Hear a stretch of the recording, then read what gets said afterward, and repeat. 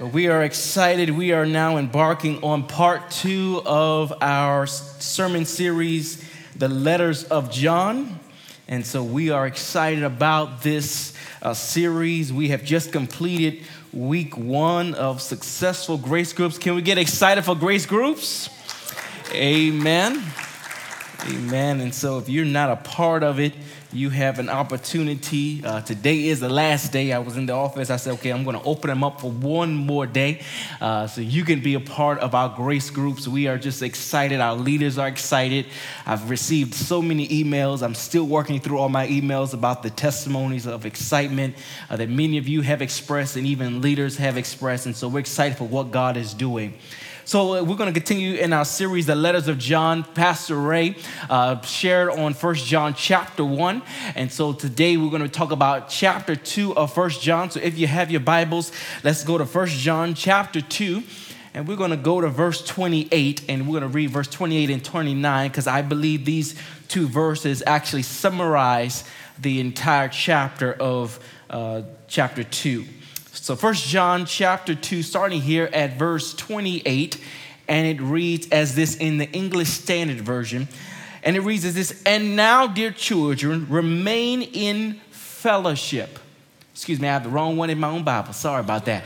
Okay, so, "And now, little children, abide in him, so that when he appears, we may have confidence and not shrink from him in shame at his coming." The next verse. "If you know that he is righteous, you may be sure that everyone who practices righteousness has been born of him." Everyone say amen. So I would like to tag this subject, tag this text with this subject. Are you ready? Everyone shout, "Are you ready?" Oh, come on, y'all can say it better than that. Say, "Are you ready?" Well, one of the greatest days of my life is when I accepted the Lord. And the next greatest day of my life is when I married my wife on August 3rd, 2019. See, I remember the date. There you go. And so after I proposed, we began planning our wedding, and we started talking about what we wanted our wedding to look like. And alongside all the fun preparation I did with my wife, one of the things I enjoyed as well is preparation for the wedding day with my father. Alongside my dad sharing his wisdom about being a godly husband, my father is also a fashion stylist. So I was excited about this, and my father wanted to ensure that I was dressed well. In his words, he wanted to make sure I looked sharp enough for the big day. So my father designed my tuxedo I wore at my wedding. He got it custom made, and he helped me get dressed on my wedding day and everything to ensure I was ready. So on the day before the wedding, we had wedding rehearsal, and they were telling me what my cue was to be on stage so I could be in position to receive my bride. So on the wedding day, after I got dressed, the assistant wedding coordinator came in my dressing room and said, "Okay, it's time for you to get ready." So we got ready, and I stood behind the stage, and she said, "Okay, I want you to stand here and get ready." So I was behind the stage, and I was ready to receive my wife. I knew that after our grandmothers and our mothers walked down the aisle, I knew that was my cue to be on stage, to be ready to receive my bride. I knew that was my time because of rehearsal. I knew that was my time. And my assistant wedding coordinator said, "No, it's not your time to go on stage." I started to see, okay, my grandmothers walked down, our mothers walked down the aisle, and now I'm starting to see the bridal party walking down, and I'm not on stage to receive my bride. Everybody else is coming up, but I'm not there. I'm not in place. In that moment, I recognized and I learned that you can be dressed well and ready, but if you're not in position, you're not really ready to receive what God has for you. Well, what are you saying, Pastor Rodney? The Apostle John is sharing that Christ is coming back, and if you're not dressed in position, you're not really ready for his return. In our text this morning, the Apostle John is writing to believers who are the bride of Christ, encouraging them to get ready for Christ's return as he receives his bride. As you can assess the letters of John, he is very concerned about our fellowship and our closeness with the Lord. The whole purpose of First John is to communicate key elements of intimacy with God, obedience, walking in righteousness with God, submission to the truth, functioning together in love with other believers. He is preaching intimacy with God because it's only through intimacy with God that we will be in position to be ready for Christ's return. So in in this chapter of First John, he communicates three things that we need to do in order to be ready for Christ's return. Are you ready for them? Now, number one, he says we need to know him. Everybody shout, I need to know him. Yes, I know him. That's the first thing he says in this text. Well, one thing I've continued to recognize about this Christian life and this Christian walk is that you can know of God and know about God and not know him personally. Let me say that one more time. I say it is possible for us to know of God and know about God and not know him personally. So some of us in this room, some of us know God by reputation. We may have heard of God a little bit. We perhaps come to church a few times. We may be a CME Christian, Christmas, Easter, and Mother's Day. Some of us are those type of Christians. We may have even heard of the Bible stories, or our favorite Bible verse may be on our refrigerator, and maybe even our grandparents or our parents made us say grace or pray to God before we went to bed. That is only secondhand. Some of us know God by reputation. Some of us know God by memory. We've experienced the goodness of God. We've experienced the grace of God. We experienced his love in the past. Recently, my wife and I, we went to my college homecoming, and I saw some of my classmates, and I bumped into them, and when I saw them, I knew them years ago, but I can't say I know them now. The reality is some of us know God by memory. We know him in the past, but we don't know him in the present.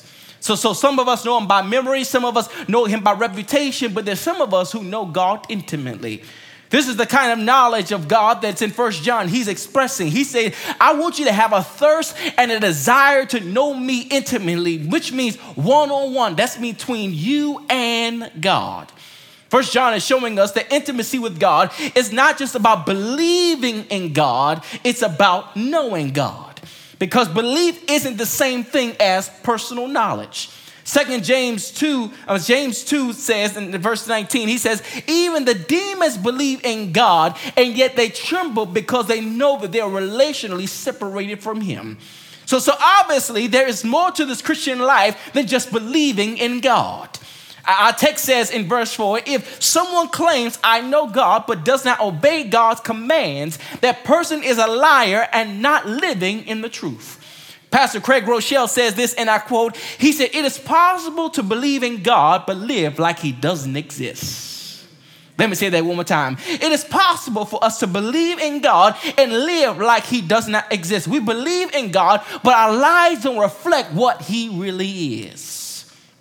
Truly knowing God involves our commitment to obey what the scriptures tell us. A call to loving and knowing God is a call to loving obedience. Everybody shout loving obedience. Yeah, I didn't just say obedience to God. Rather, I said loving obedience to God. Our love for God is always a response to his love for us. And when we obey God, it's not to do him a favor. Neither is it the way for us to receive favor from God. The gospel of obedience and the result of a deeply thankful heart is what God has done for each and every one of us. Now, we must understand that there are two aspects of obedience when we're getting to know God. There is religious obedience and there's God-centered obedience. Let me say that one more time. There is religious obedience and there is gospel-centered obedience. Religious obedience says this, I obey God, therefore I'm loved and accepted by God. This is when I read my Bible and I try to live a good life, a spiritual life. I'm active in the church, and I think that is why God loves me and accepts me. This type of obedience believes that spiritual performance determines God's relationship with me. That is religious obedience. But while there's religious obedience, there is God or gospel-centered obedience. Gospel-centered obedience says, I am loved and accepted by Jesus Christ, therefore I obey. God has love for us, and he sent it through his son, Jesus Christ. He accepts us as his children. His love and acceptance doesn't change the base of our spiritual performance, but his son is perfect. But because his love, his mercy is so great, and because of the worth of his sacrifice is immeasurable, we joyfully serve him in obedience. You know, the world wants us to believe that God loves and accepts me for who I am, so therefore I will do whatever I need to do. Can I tell you something? That's heresy. God's love shall humble us and make us joyful and willing enough to obey him to do what he says do. So not only does the Apostle John is saying, if we really want to be ready, we need to know him. But next he says, I have to obey him. But secondly, not only do I need to know him, secondly, I need to abide in him. Everybody shout, abide in him. Everybody shout, abide in him. Verse 4 of our text, he says, whosoever says, I know him, but does not keep his commandments is a liar, and the truth is not in him. But whoever keeps his word, in him, truly the love of God is perfect. By this, we may know that we are what? In him. Whoever says he abides in him ought to walk in the same way in which he walked. You know, we live in this generation of cell phones. How many of y'all have a cell phone in this room? How many of y'all have a cell phone? If you have a flip phone, I'm praying for you. But the reality is we live in a cell phone generation. But I love going over my grandmother's house. And my grandmother, she is 85 years old. And whenever I go over her house, even though she has a cell phone, she has something called a landline. I don't know what in the world a landline is. Whenever I go over her house, my grandmother has two numbers. She has a landline number and she has a cell phone number. My wife and I, we don't have a landline number. We just have a cell phone. That's all we have. And so, but my grandmother, she has two devices. One of them, she has to learn to charge her cell phone. The other phone that she actually has the landline where you actually I don't know if it's called the dial tone, where you just have the button and you just got to ring in and everything. I think that is just so. You really have to have patience for that. So she has that one, but that landline is plugged into the wall at all time. She doesn't have to charge that one, but her cell phone, she has to charge it. Now, if she goes out and don't charge it, it's dead. The cell phone needs to be charged. The landline is connected all the time. Can I tell you something? Let me say it again. The cell phone needs to be charged in order to work properly. The landline is always connected to ensure that it's always working. Christ does not want us to have a cell phone relationship with him. He wants to have a landline relationship with him. A cell phone means I'm going to abide in God to get my charge, and then I'm going to disconnect. But God says, I want you to be connected to me. That means I abide in him, I'm fixed and I'm stable in him, and I'm unmovable. That is what he wants. So not only does he call us to know him, he calls us to abide in him. Abide means to be stable, to be fixed in the love of God. The Gospel of John 15, he says, abide in me and I in you.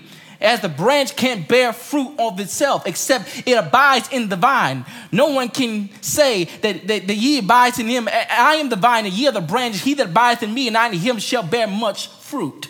Can I tell you something, our brothers and sisters? In order for us to bear the fruit that God wants to do in our life, that we must be connected to him. Abiding shows us three things. Three things it shows us. The first thing abiding shows us is that we are connected with Jesus. Everybody shout connected with Jesus. Abiding in Jesus first means that we have a life-giving connection with him. A branch that is connected to the vine, and a vine is connected to the branch. In this, we see theologians refer this to as union with Christ. Notice that this connection is a union, it's a mutual connection. If we abide in him, he abides in us. If there is no connection, there's no life and there's no fruit. The first thing it shows us about abiding is that we are connected with Jesus. Next, it shows us dependency on Jesus. Everybody shout dependency on Jesus. Abiding also applies a dependence. This is the aspect of abiding. Unlike connections, it's not reciprocal. The branch is dependent on the vine, and the vine is dependent on the branch. The branch derives its life from the power of the vine. But without the vine, the branch is useless, lifeless, and powerless. We are completely dependent on Jesus for everything we have in order to bear fruit. So not only do we have dependence on Jesus and connection with Jesus, next it is continuance with Jesus. Abiding means that I am continuing to be with him. To abide means to reside. To abide means to continue to stay and remain. As you know, we're approaching fall and summer weather is leaving us. And so it's very strange here in the office because all of my wonderful colleagues here at Grace, they love this type of weather. In my office, I have the heat on. It is cold. I have a sweater on too. And so therefore, I don't like this kind of weather. And so the Lord gave me a wife that was from Texas. And so my sister-in-law is also here from Texas. And so one of the things about Texas is that it is really hot. And so, but here in Pennsylvania, we have mild summers. It gets mild. It's not that hot, but it gets extremely cold. But in Texas, it's an ungodly heat. That's why I'm glad I'm saved, because I don't want to go to hell. So that is, it's hot there. And so one of the things I learned about Texas is that everything has air conditioning. Everything has air conditioning. The cars have air conditioning. Your house has air conditioning. Every building you go into has air conditioning. Now, I'm not a hot weather person, and for that reason, I understand what my wife loves to do when we go to Texas. She loves to go out and about. But the people about Texas, they love standing outside under the sun sometimes. But that's not me. So therefore, whenever I go outside, it's just to get from one place of air conditioning to the next. That's the only reason why I'm going outside. It's a place of transportation. I don't want to reside out in the sun. I just want to get out of the sun to get into some air conditioning. But you know, my brothers and sisters, some of us can be like what we do with the S-U-N, some of us do with the S-O-N. Some of us just want to pass through. But that's not abiding in Jesus Christ. We don't just pass through. Many of us, we treat the S-O-N like we do the S-U-N. We just want to not stay under the sun for a long time. We just want to just get a little bit of sun, get our vitamin D, and then get out. But the reality is, when we're with the S-O-N, he says we want you to reside there. When you're under the S-U-N, you sweat when you are under that sun. But when you're under the S-O-N, yes, you should sweat. You should sweat pleasing God. You should sweat the word of God, and it should rub off on others. That is abiding in Christ. That we're stable, that we're fixed, that we're not going anywhere. So our text says in verse 28, he says, "And now, little children, abide in him, so that when he appears, we may have confidence and not shrink from him in shame at his coming." As we look here at verse 18, it says, "Dear children, the last hour is here. You have heard that the Antichrist is coming. Already have such Antichrists have appeared." Can I tell you something, my brothers and sisters? This text is letting us know that while Christ is coming, the Antichrist is coming as well. Matter of fact, what he's saying is the spirit of the Antichrist is already here. But what he's simply showing us here is that even though we are in the world, we should still abide in Christ. I don't know about you, but I used to grow up hearing the phrase, you can be in the world and not be of the world. I believe that is what 1 John is also talking about. When we abide in Christ, we can be in the world and not of the world. We could be in the world and the world not be in us because we abide in Christ. Now, when John talks about the world, he's not talking about the planet Earth. He's talking about the organized systems headed by Satan that draws us away from abiding in him. 1 John shows us that we can say that we love God. We cannot say that we love God and love the world. We cannot say we love God and love to feed our flesh. We cannot say we love God and we love our possessions more than him. You know, one of the things my wife and I, we love to do, we have a routine in our house. Whoever cooks is the person, they end up cleaning the dishes. And so whenever we clean the dishes, we want to make sure the kitchen's clean before we go to bed. But there's sometimes, y'all, when we're really tired.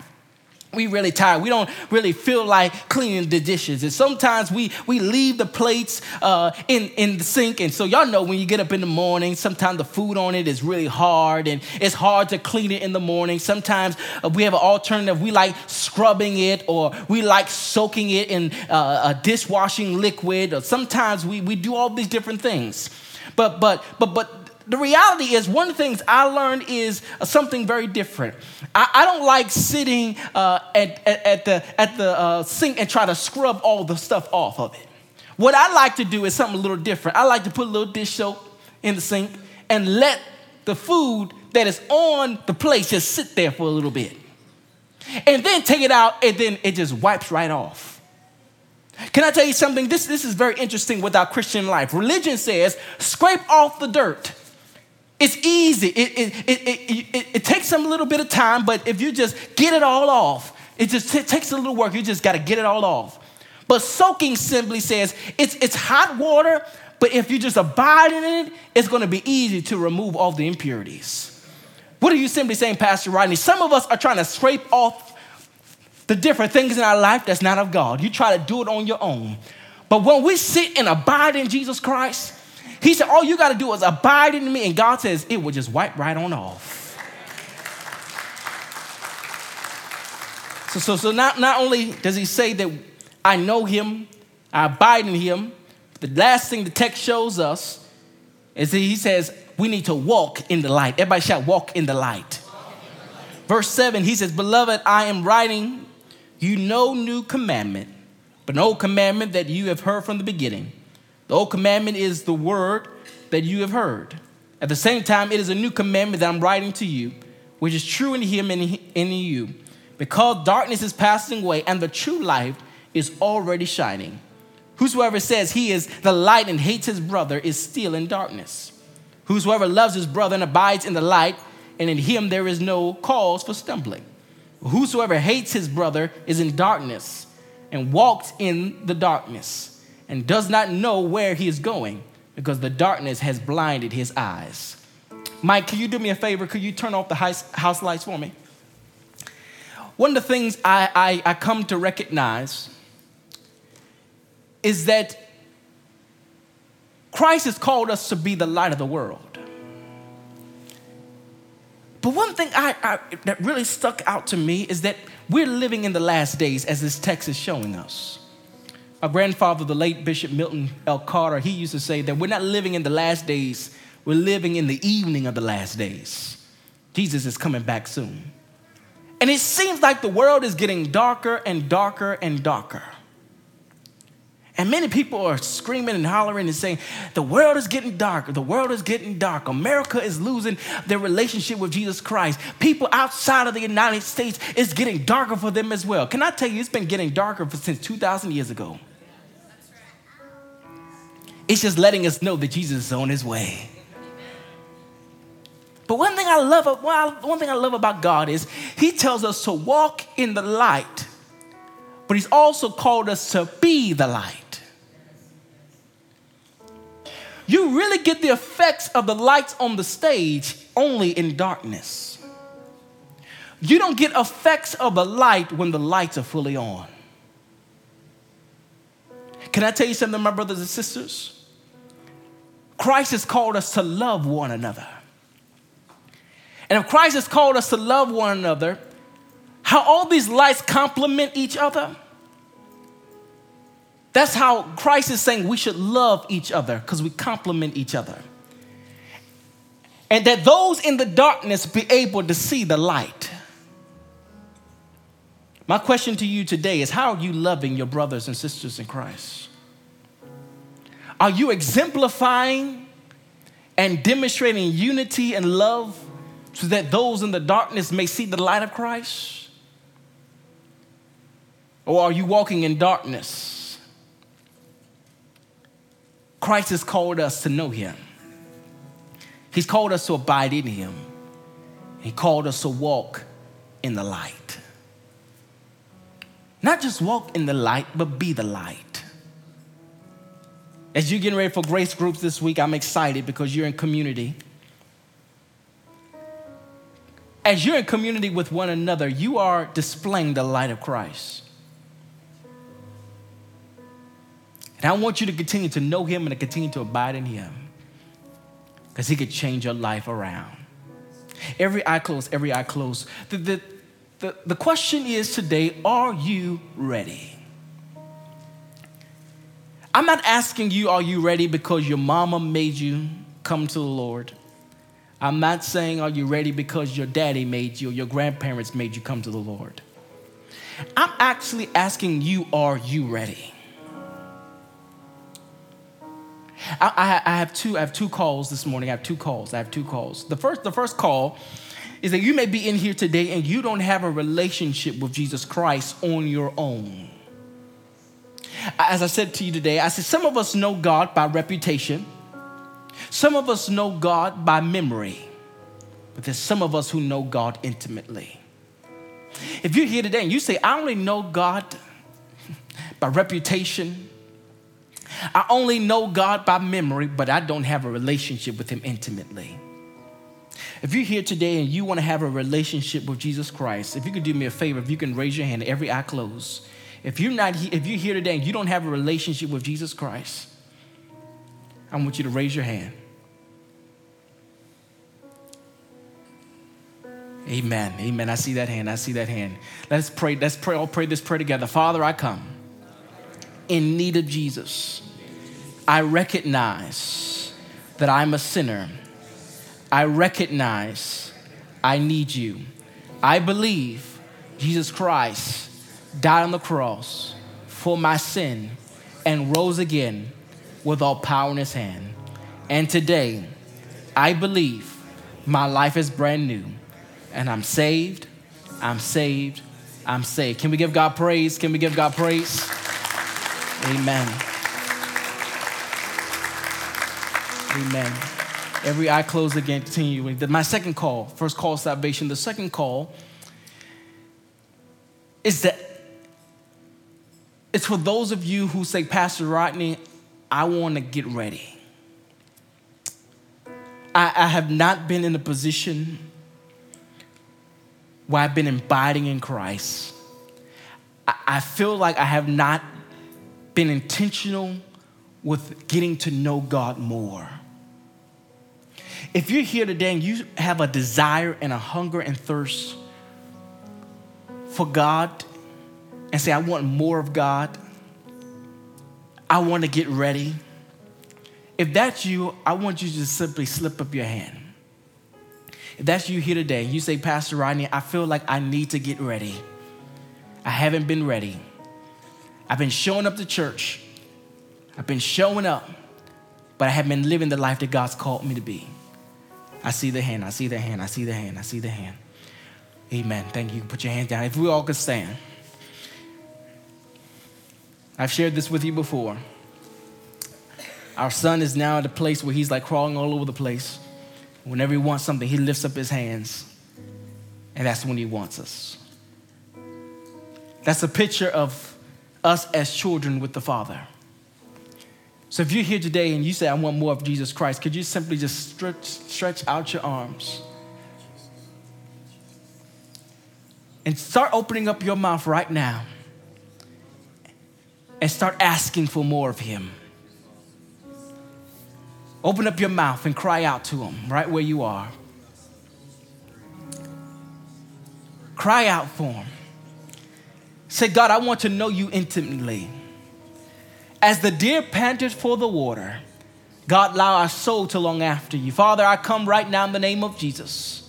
God, we come with our hands lifted up and our hearts of adoration and thanksgiving for your son, Jesus Christ. God, we come, God, saying that we want more of you. We want to know you more like never before. God, we come not just believing in you, but God, we come saying, God, we want to know you. God, we want to know you, God. God, we want to have an intimate relationship with you. We don't want to know you by memory. We don't want to just know you by reputation. God, we want to know you intimately. And so, Father God, give us a yearning and a desire to get in our word more, to pray more, to seek your face, to have a devotion, to have a desire to seek after you. God, you said if we seek after you, you will be found. So, Father, we come, God, seeking after you, asking, God, that we abide in you. God, allow us to be connected with you. Allow us to be dependent on you. So, God, that the fruit that you want to bear in our lives, God, that will begin to grow in our lives. God, do that in us. God, do it for your glory and for your honor. God, that we will be that light, that we will walk in that light, God, that we will love our brothers and sisters. God, that we be that example so other people can get ready to know you as well. So, Father, I decree and declare over each person in this room, God, that you'll meet them in a special way this week. God, as they prepare to go to sleep, God, as they wake up in the morning, God, as they go about their day, God, that you will touch their heart and their mind, God, that you'll make them uncomfortable. God, that they will just come and run after you. Those who had a hardened heart, God, that you'll soften their heart right now in the name of Jesus. God, those who have replaced you, God, with things and possessions of this world, God, that you remove it in the name of Jesus. And God, that you give us a heart full of praise and a desire for you. God, this is our cry. This is our prayer. Because, God, we want to be ready. In Jesus' name, amen. If you want to be ready, can you give God a shout of praise? Amen. Amen, amen, amen. Well, we are grateful for you coming and worship with us this morning. As we continue with our series, The Letters of John, we pray that what you have heard today, that you continue to sit on this word throughout the week. As you're in grace groups, spend time in fellowship, dive into the word of God and do life together. If you have not signed up for a grace group, they're still open until midnight tonight. God bless you. We'll see you next week.